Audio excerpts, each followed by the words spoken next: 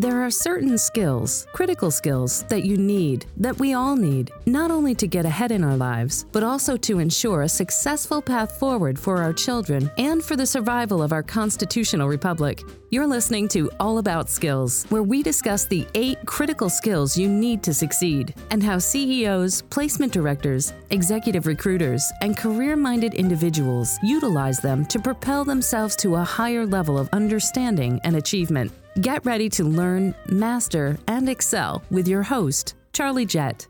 Thank you, Ann, and welcome to It's All About Skills. This is a series of programs where we discuss the critical skills and their application in the real world. My name is Charlie Jett, and we're coming to you from our studio in beautiful downtown Chicago. I'm an internationally certified coach, and I specialize in career management, skill development, positive intelligence, and career crisis.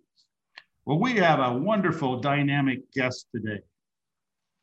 Christine Davies is the founder and chief executive officer of Polygage, the world's first online marketplace for public policy insights in government affairs and services. Polygage helps companies and organizations find the expertise they need right when they need it. Now, Christine has had a very impressive career background in corporate, government, and international. She built her 20-year career around the interactions of the public and private sectors, with leadership roles in the government, business, technology, and not-for-profit sectors, both in the United States and internationally. She initially served at the Office of the U.S. Trade Representative and U.S. Department of State, where she worked on a variety of global economic and developmental issues, and later served as the International Trade Specialist at the American Chamber of Commerce in Thailand. Christine served as a business development manager within the public sector services division at Microsoft. Then she gained more international experience as vice president for partnerships at the Asia Society in New York. And for the past year, she has embarked on building a business called Polygage, the Polygage Network. So welcome, Christine, to It's All About Skills. Thanks, Charlie. It's great to be with you. Well, it's wonderful to have you here. And to start us off, Christine, tell us a bit about your background, where you grew up, where you went to school, and that sort of thing. So I grew up in Ellicott City, Maryland, a classic suburban American town that's about halfway between Baltimore and Washington, D.C. I'm the product of the fantastic Howard County public school system. And I have to give a shout out to amazing teachers like Mamie Perkins and Rod McCaslin and others who really provided a critical thinking education to us through in-school enrichment sessions and programs like the humanities in high school, which was really unique and combined history and English with music and art, so we could really understand the context and the human experience of the eras we studied. I loved school, but I also loved sports, and I think I tried them all by the time I hit high school. But in high school, I concentrated on field hockey. I had the great experience to be co-captain of a state championship team my junior year, under the leadership of the epic Howard County field hockey coach, Gail Purcell. And all of this was possible because I was fortunate, really to have fantastic parents who encouraged both my academic interests, my athletic interests, my mom more for the academics and my dad more for the athletics, I have to say. They were both very civically aware, engaged people themselves. And when it was time for college, I headed just down the road, like many of my peers, to the University of Maryland in College Park. Our family didn't have a lot of money to go to some out-of-state private college, so I was happy to go to Maryland. I was part of their honors program. I was an officer in my sorority, Sigma Kappa, played some club field hockey, and began to get politically active. It was a great college experience and a good preparation for my work life. Wow, Stan, you got an introduction to the critical skills with all those extracurricular activities. Yeah, I don't think they were even called that back then, but you're right. I was so lucky to have that foundation. Fantastic. Now, at an early age, you became involved in government. So tell us about that, how it happened, what happened, and so forth. I think my interest in government really began because, again, my parents, especially my mom, were really patriotic, civically minded. We watched the local and national news every night, sometimes 2 or 3 programs, discussed what was going on as a family. And I learned, from those sessions, as well as from some very good teachers, about how government can be a force for good for so many people, as well as sometimes a problem. And somehow that message was implanted in my mind that, the magic of the United States is about our free enterprise system that's afforded by our Constitution and our government, that we rely on the miracle of the private sector to drive innovation and opportunity, but we also need regulators to keep things in check so the private sector maybe doesn't go overboard. And we certainly need the government for our national defense purposes. And I think that part was fueled by the fact that my dad was a civil servant at the National Security Agency for his career. So I grew up with a great respect and appreciation for the people who make up our government, starting with him. And then I ended up putting my kind of time where my mind was and volunteered for some local Howard County, Maryland candidates. I did the grassroots thing, handing out stickers at the county fair and interning in Annapolis. And then, in my formative years, the 1992 presidential election made a big impression. That was a pretty pivotal election, going from the Reagan-Bush era to the Clinton era, a real generational shift, the impact of Ross Perot and Jim Stockdale and the Fed Up movement. And then during college, I volunteered for the George W. Bush campaign. I was the youth coordinator in Maryland and was named to the National Youth Steering Committee. And then, as you mentioned earlier, was able to get a political appointment at the Office of the U.S. Trade Representative, which is known by the acronym USTR, in case I use that later in our conversation. USTR. USTR. And that was an absolute blessing because at the age of just 21, I was exposed to so many economic and development issues facing every industry in every geography. It was the greatest buffet you can imagine for a policy and political junkie. And my time at the State Department after USTR just enhanced that even further. I got a hint that probably in that role you had a chance to do a little traveling. I did. In fact, I think at that point, by the time I left the State Department in 2006, I'd been to over 80 countries, many of them multiple times. Just an incredible experience. Wow, and probably some places with a little bit of danger associated with it. Yeah, for sure. You don't always just get to go to the garden spots. The challenges that our senior government officials have to spend time where the greatest challenges are. So I ended up in my kind of final years in government. My boss was very active trying to solve the conflict in Sudan. And so I've been to Darfur more times than I probably can remember. That made a big impression, as you can imagine. Also, a lot of shuttling between the United States and China. Some of those trips were easy, some of them were not so easy, and a lot of places in between. Wow. And looking back and based on that experience, what would you consider the few important skills that you learned in doing that? Not necessarily just the economic knowledge and stuff, but the kind of skills. Yeah. Well, one thing, and probably because I was so young in those roles, so maybe, skills for different stages of our careers, the importance or the allocation of them changes over time. But because I was so young, and it was pointed out to me all the time that I had so much responsibility in being so young, that honestly, being humble and having a really strong work ethic was sort of an important characteristic or skill. I wasn't trying to put on airs, with people who had been actively solving policy issues for 20, 30, 40 years. But I also leaned in and made sure I was really prepared as often as possible to sit at those tables of power and to make contributions whenever appropriate. The policy world can also turn on a dime. So the skills of anticipation, having a good plan B, C, sometimes a D as part of that preparation was really important and certainly saved my and my boss's bacon on more than one occasion. And that's really something I saw, watching the leadership at USTR do such a good job anticipating and executing, sort of an expect the best, but plan for the worst approach And I think that has served me well since I saw that demonstrated and have begun to hopefully continue to emulate it. You bet. And, you know, after that experience came to a close, what did you do then? So I recovered after 6 incredible years. It really was an intense, amazing period. That buffet fed me really well. And I ended up going overseas to the American Chamber of Commerce in Thailand. I didn't sit back on my laurels completely.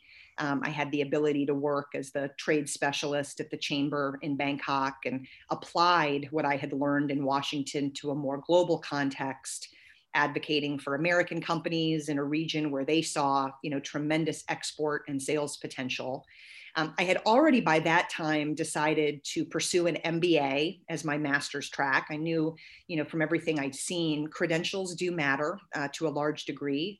And so I wanted to earn that MBA since I'd really sort of just in practice achieved my master's in public policy from the intensity of the work I'd been able to do, and I had considered law, but business just seemed like it would be a nice complement to all of my government and policy experience and help me pivot into the business world, which is really what I saw my next chapter being. So I applied to business school while I was still in Thailand and was fortunate to receive a full scholarship to the Darden School of Business at UVA, Wahoo Wah, which really made my decision on where to go easy, because, it was a wonderful, wonderful gift to have, and began my full-time MBA program in the fall of 2007.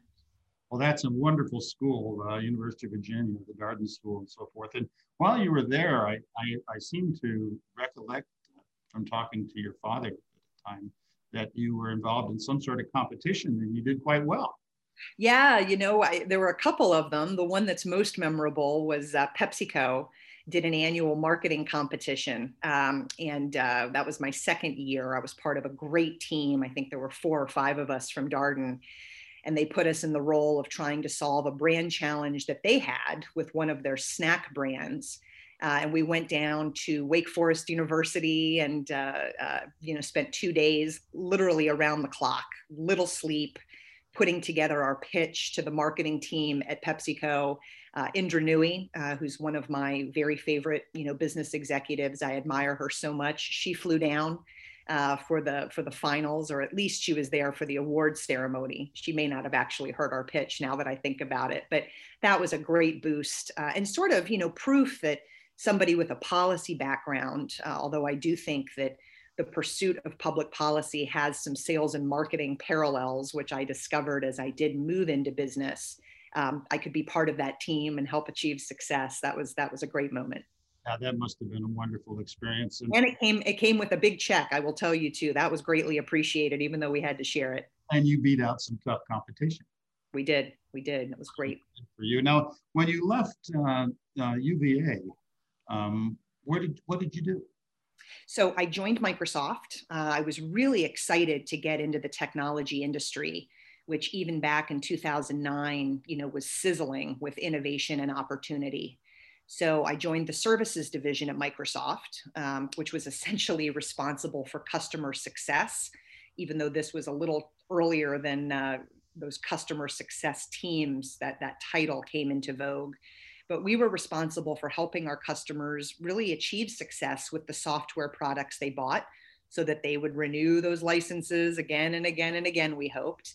And I was part of an effort to develop solutions for our customers. So essentially to take the technology translate it into business speak and help our customers understand, what they could do with this incredible software. So, workflows like document management and case management and metrics and dashboards, things that they could do pretty quickly out of the box and not have to figure them out for themselves. And then interestingly, they could hire our services team to come in and configure, customize whatever they needed. So, we've heard of the aircraft engine companies don't really make all their money anymore from the aircraft engines, but from the follow-on services. And so I think Microsoft and other tech companies were realizing that too. Well, one of the things that I can tell you as a career coach, I think you were very smart in your first job after the University of Virginia, going to work for a company that did things right. And that's the key thing. You take a job that really you learn how they do it and how they do it right. I think you're right. I think there's something to be said for, spending at least some time in our careers with golden brands, organizations where we can learn a lot from the teams, from the leadership.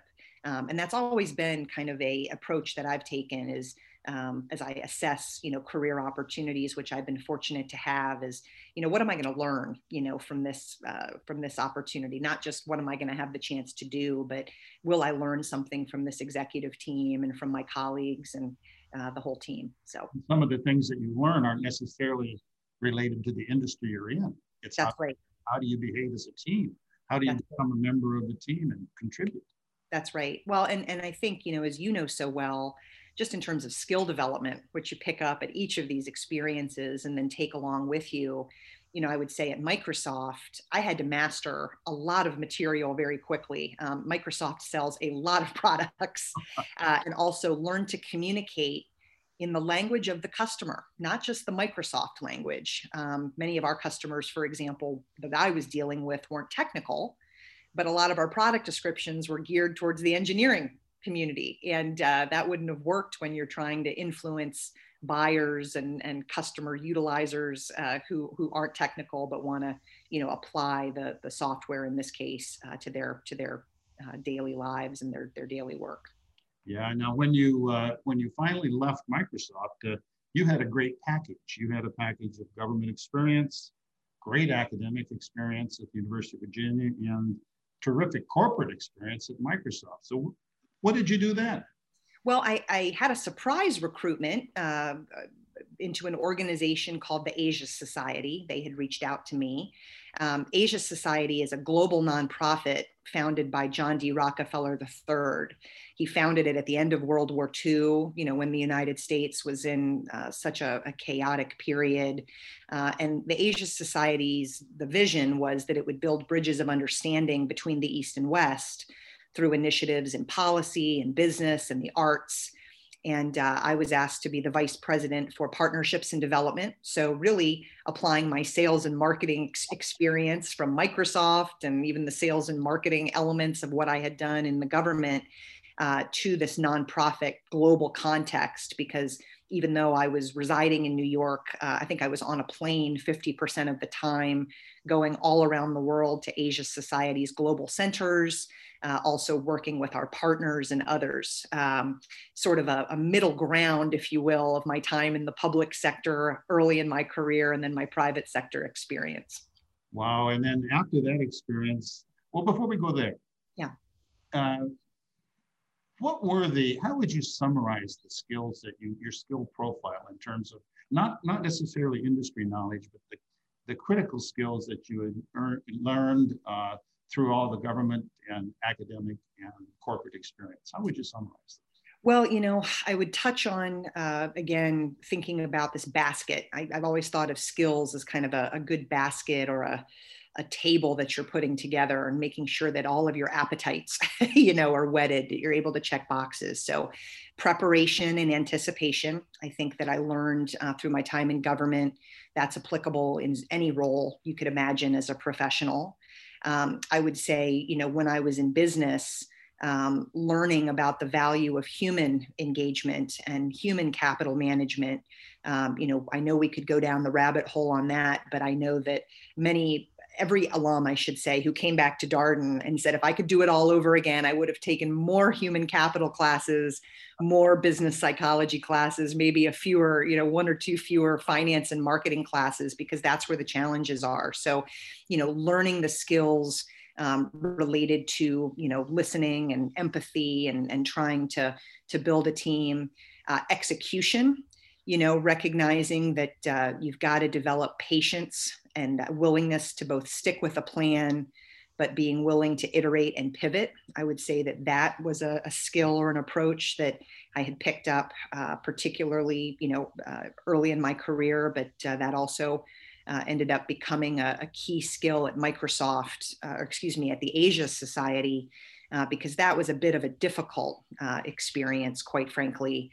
given the resistance in the organization to change, but the leadership persevered. So perseverance, I think, and resilience as well. Maybe that's what the skills can get you is the ability to have some level of resiliency, and being able to apply that to achieve the results that I was really proud that we had achieved by the time I wrapped things up at the Asia Society, launching the Asia Society Policy Institute think tank and new Asia Society centers in different places around the world. So it was an honor to work on that.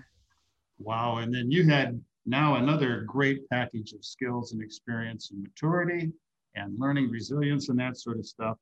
And so you then decided to implement your production skill, taking some kind of idea and turning it into reality. And this was Christine's idea and turning it into Christine's reality. So you had a desire to start and build a business. Tell us about that, what you went through in the process and what was your final idea that you had for the new business? Yeah, so it wasn't an overnight decision, I'll tell you that. And I think that's, a theme that you hear a lot with entrepreneurs is the kind of walking around the pool, figuring out when's the right moment to jump in, and will I be able to swim? So I share that because, I've had several business ideas over the years. I've always been interested in eventually doing something on my own. I think, again, it's that combination of a great education that instilled confidence in myself over the years and encouragement from my parents and family to think big. And hey, if other people have been able to do it, why not Christine Davies? So I felt like I had the opportunity. And then I really spent some time, and by time, I mean probably a couple of years, reading and studying startups that had succeeded and failed, trying to learn what had gone right or wrong. I was fortunate to talk with a lot of very experienced and successful people on all sides of the startup realm. One of the key things I kept hearing, from those folks over and over was, if I could pick a business that I had some experience with, mm-hmm. or better yet, had some authority in, so it would really be authentic and also give me a leg up in terms of my understanding of the legacy issues of that industry, because no one really should launch a business unless they think there's a problem they can solve or they can do something better. I don't care if it's a restaurant or a pet care business or a tech company. You don't just pull cryptocurrency out of the sky and say, I think I'm going to do this because there's a lot of money in it. You'll spend too much time having to learn and compete against people who have so much more passion and advantage, unless you take the time, to do a really good SWOT analysis and come up with something that is a gap that you think you could address. So for me, my greatest enthusiasm was to address some problems I saw in the way that the public and private sectors interact. And that became the foundation for Polygage, which, by the way, is short for Policy and Political Engagement. I get that question a lot. And I always joke that while I think the name makes sense, the website, the domain was also available. And that sometimes goes into name selection these days. And what I would tell you, Charlie, is that, again, the assessment for me, government activity, at all levels sets and enforces the rules for business. So I always felt it was very important for companies and organizations of all types to have a voice with rule makers, both to create opportunities, through things like government funding or stimulating laws and policies that enable job creation and intellectual property development and that sort of thing. But they also have to have a voice to sometimes protect themselves from government policies and rules that can create big risks, which most companies would assess is the risk material or not. And I saw a McKinsey study, one of those classic McKinsey studies that said government activity can pose a risk equivalent to 30 to 50% of a company's bottom line year over year, 30 to 50%. And that, of course, depends on how highly regulated the industry is. But that's real business value. That's not a nuisance. And then meanwhile, it's a challenge for organizations to stay on top of all of these issues, especially if they're involved in several markets. And so I thought we could do something to address that. We could help pull really great experts through a network that I had developed and friends of mine who ended up becoming advisors, colleagues, gave suggestions, So we pulled this incredible group together and then created the world's, as you said, first online marketplace, to provide access to incredible world-class experts who would be available to executives for very quick turnaround engagements. So a 30 or a 60-minute consultation. Get somebody on the phone or on a Zoom these days, pick their brain, assess a risk. Do I need to act on this or not? Being able to get a document or some sort of a project done as quickly as possible without having to go through the rigmarole of hiring someone with a huge retainer, et cetera, because it's a very expensive proposition to have that sort of a services approach with all the different things that many companies need. So, we really thought maybe not necessarily about skills, but in some ways it's related, capabilities, and wanted to provide efficiency and transparency and accessibility in an industry like government affairs that doesn't always have a reputation for being any of those things, and to try and bring that opportunity to market to improve the system for everyone. Wow. And so you thought about this for a couple of years, and you, well, I should say you should never lack for confidence. I mean, you had the background and everything to do this. You came up with this idea, and then it came time to actually launch. What was that like? It must have been like a bird getting ready to fly out of the nest and just fly on your own. It's scary, to be honest, right? I mean, you're right. I appreciate your words about my background being a good fit for what I endeavored to do and am working to do. And I think that's true. But, I would say that I've really had to work my muscles in the focus and discipline department. And any entrepreneur has to do that because, you're the one getting yourself out of bed each day to develop your business, or you can decide how little or hard you want to work.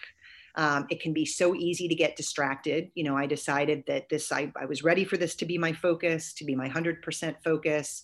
It was kind of do it or stop talking about it time. And so that's what really, spurred my decision to get into it. But it was scary. It was exciting all at the same time. It's a real roller coaster of emotions when you finally decide to jump. And as one very wise, experienced mentor said, with the right preparation, the net will find you.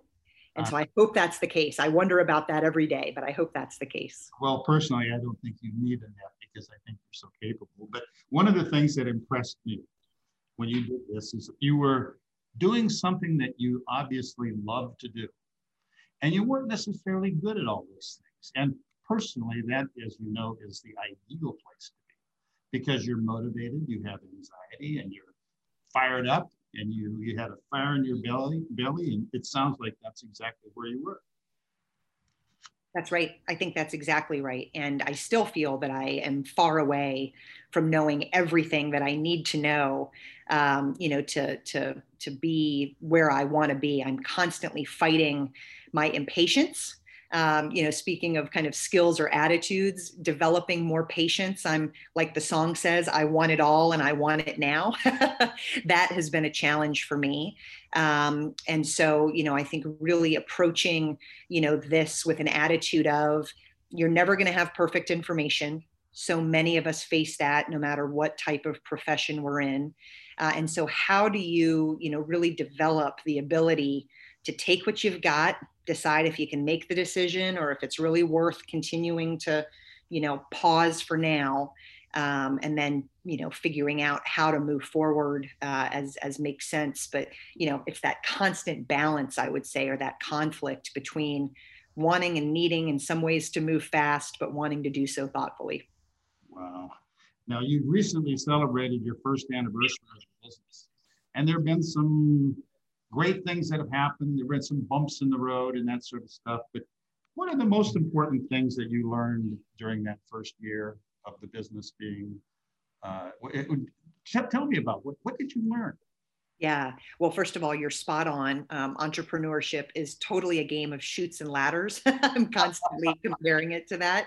I think what I've learned is a combination that I feel confident that I made the right move. My passion for launching Polygage hasn't waned. And quite frankly, sometimes entrepreneurs do lose their fire, from what I've heard and what I've seen. And that being a solopreneur, as I really am, is tough.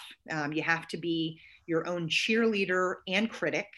You've got to drive yourself to focus every day on activities that will help you achieve results. You've got to be comfortable with iteration. And I think that last point is really key. No one sticks with everything that they tried on day one, including me. As I reflect back on this first year, I learned how right I was on some things and how wrong I was on others. And that's okay. That's completely normal. And you learn both from your market, your stakeholders. You have to make these pivots. I do think that some leaders are unfortunately too stubborn or too proud to make pivots. Then you've got others who overreact with every piece of feedback they get, which, by the way, one person's opinion may not be a market indicator. So trying to really, again, get that balance right of how to sift through information. Talk about critical skills, how to, separate the real from the noise and then take appropriate action.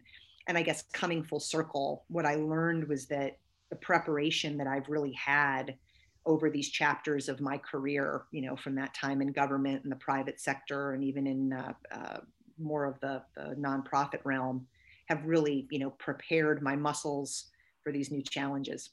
Wow. I think one of the things that you learned too, it sounds to me like, is you learned toughness. You learned how to be tough. Yeah, I think that's true. Whether that's not necessarily a fist physicality, but certainly certainly a mental toughness. And you also have to have a thicker skin, because not everybody is going to think that your baby, your startup, is the most beautiful baby ever, even though you can't find anything wrong with it at times. And that's okay. You actually learn to welcome that feedback and that criticism, because sometimes it can really save you a lot of pain down the line. I'll tell you, I just thought of this. You started this thing at a very interesting time in this country, in that you started it during the COVID pandemic. And my initial thought would be that would have been kind of a plus for you. Give me your reaction on what COVID was like for your startup. Well, it's been a mixed bag, but let's call it a blessing in, I think, the long term, which is that, first of all, a shout out to all of my fellow entrepreneurs who kept moving forward with their business ideas and their plans last year. Talk about facing an environment of unpredictability. So that was the first thing. I even weighed, should we push the pause button on this? But I think, to your point, because our experts network and our clients connect virtually, at least in all cases to date. Maybe that will change now that we're doing some in-person interaction, but that was always the dream, right? Or the vision was the efficiency of the virtual connection. Now that executives are so much more comfortable, with virtual interactions, I think the fact that we're set up to facilitate that is going to be a big plus. You don't just have to get on a plane to present to a board or to a C-suite or to provide coaching to an executive. I also think it's interesting, and there's been so much written, really about talent fluidity over the last year in particular. Not just about hybrid approaches to where we work, but a realization that, so many executives now see the value of complementing their in-house resources, their full-time employees who are committed, who know what's behind, under the hood of the business, but making sure that they have access to experts right when they need them, so that their enterprise can always stay on top or hopefully ahead of things that may happen. And in our case, we want our clients to be ahead of the curve in terms of what's happening from a government activity perspective, and to influence that, or to be able to at least respond quickly to it. And so I think that, again, the fact that we've created a world-class network that's accessible to our clients to kind of plug and play as they need to on hundreds of topics, across geopolitical, US federal, US state and local, and even in the public affairs skill set. I think that in the long term, the transitions all of us have had to make in terms of the way that we work will be a positive for Polygage. Fantastic. Now I'm going to throw a challenge to you, okay? And I think you'll love this. Let's just assume that you are at the high school graduation of Ellicott City, of the high school you went to, and you've been giving a little talk about, you know, the graduation address, and you're getting ready to sum it all up and give some advice to 30 or 40 young Christines out there. I mean, we'll just focus on the Christines out there. So what are you going to tell them? Okay, they're graduating from high school. What's the challenge for them? And what do you have to offer them as the golden nuggets of your advice at this point? Oh, I love thinking about that. I feel like, first of all, they couldn't get me off the stage. I would have so many nuggets I would want to impart, but for the sake of being succinct. Oh, you're limited to 4 or 5. That's right. And by the way, go Eagles, Centennial High School Eagles. You know, I think I would offer maybe two perspectives. The first would be, this is your moment. Don't be afraid. You know, the classic, I think, probably cliche, the world is your oyster, is still very true. You know, there are some systems or, you know, kind of frameworks we have in society where people think there's a specific path they have to walk, and that's not always the case. So being open to opportunities, being open to big dreams, but then also realizing that there's a process. You know, you may not be hired as the CEO of the company that, you know, the company of your dreams right out of college. You have to put in the time to learn. And so as much as I would encourage that graduating class to dream big and to think big and to be ambitious, is to think about the course and the pathway and the patience that they're going to need, the really, you know, I think coming full circle, the skills that they're going to need if they think about what it's going to feel like to sit in that big chair, which, by the way, may not be in business, of course. It may be as a military leader or a, you know, fantastic mom or dad or whatever the case may be for that person's dreams. You know, just what are the skills that are going to help you feel confident and effective, and start thinking about that early. Because, you know, again, I'm not a big fan of 5-year plans per se, because I think you have to be adaptable to opportunities, unexpected opportunities that come your way. But I do think that having some self-awareness and clarity on, you know, what I'm going to want to have in my toolkit is something that they can start thinking about the minute they walk out of that high school auditorium. Once I once again tell them, go Eagles and have a wonderful life. There's one other thing that I think you probably tell them too, because you're a great example of it, is you can do anything you set your mind to do. And don't you forget. I think that's right. I think that's 100% right. No matter your background, you know, there are so many tools and so many avenues for mentorship and for sponsorship out there. And maybe it does come back to something you said earlier, which is, you know, don't just choose an organization, you know, based on, you know, the salary and based on the benefits and the geographical location, but what are you going to learn? You know, what are the skills you're going to be able to acquire there? The leadership you're going to learn from, because all of that will really help you, you know, achieve whatever it is that you're looking to achieve, even if you don't have it on day one. Last question for you. Looking ahead a little bit, and just, we're not going to hold you anything, we're not going to hold you to anything, but what's your ultimate dream for Polygage? You know, I hope Polygage will grow the government affairs industry because we're providing an on-ramp for engagement in this sector to hundreds of companies and organizations that haven't been able to participate, whether it be due to familiarity or awareness or cost. We want them to be able to discover great experts and immediately develop overnight, you know, their own private network, essentially, of insights and advice. And I think the flexibility of our business model that allows our clients to just pay strategically for what they're consuming helps with that. And then, you know, quite frankly, I'm ambitious enough. I hope we become the go-to platform for any organization that wants to explore great options for getting the best policy or government affairs specialist at the time that he or she is needed. And I think that truly that is in line with this growing desire of executives who want more talent, fluidity in their organizations.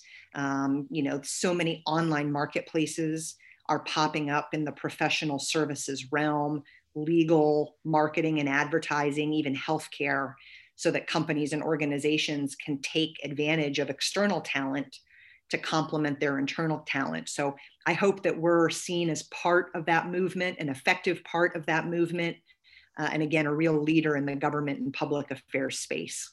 Well, I think you'll get there, Christine. And personally, I think you are a model of success. Well, thanks, Charlie. I appreciate that. It doesn't feel like that every day, I'll tell you. I face my challenges like everyone, but I'm grateful to be here. I hope you never get really, really comfortable in what you're doing, and you're always over on that side of the curve where you love what you're doing, and you're not sure you know everything you need to know to do it. If you stay there, you're going to always be a success. Now, I think personally, I think you'd be an ideal high school graduation speaker. So, I'm going to rustle the bushes and make suggestions and things like that. I think you really got a message. Well, thank you. Maybe we'll create a high school graduation speakers marketplace too. How about that? No, hey. Yeah.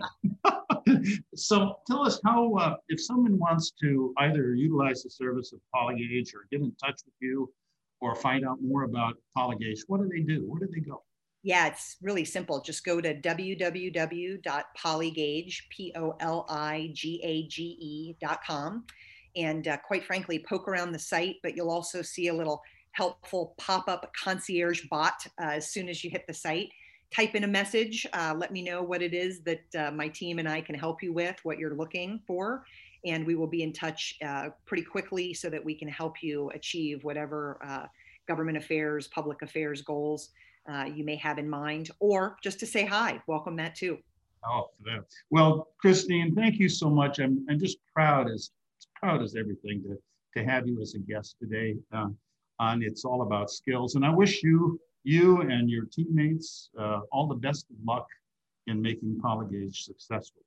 Now, as for myself, I'm an internationally certified coach, and I specialize in career management, skill development, career crises, and positive intelligence.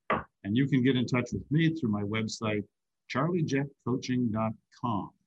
So I want to thank all of you for listening today, and we'll see you next time as we discuss the critical skills on It's All About Skills. Thank you for listening to this episode of All About Skills. To learn more information about the critical skills, be sure to visit it'sallaboutskills.com for access to resources like blogs, field studies, published books, and more about how to learn, how to use, and how to teach this important content. That's exclusively available on it'sallaboutskills.com. We look forward to having you join us on the next episode so we can continue to help you learn, master, and excel by using critical skills right here on All About Skills.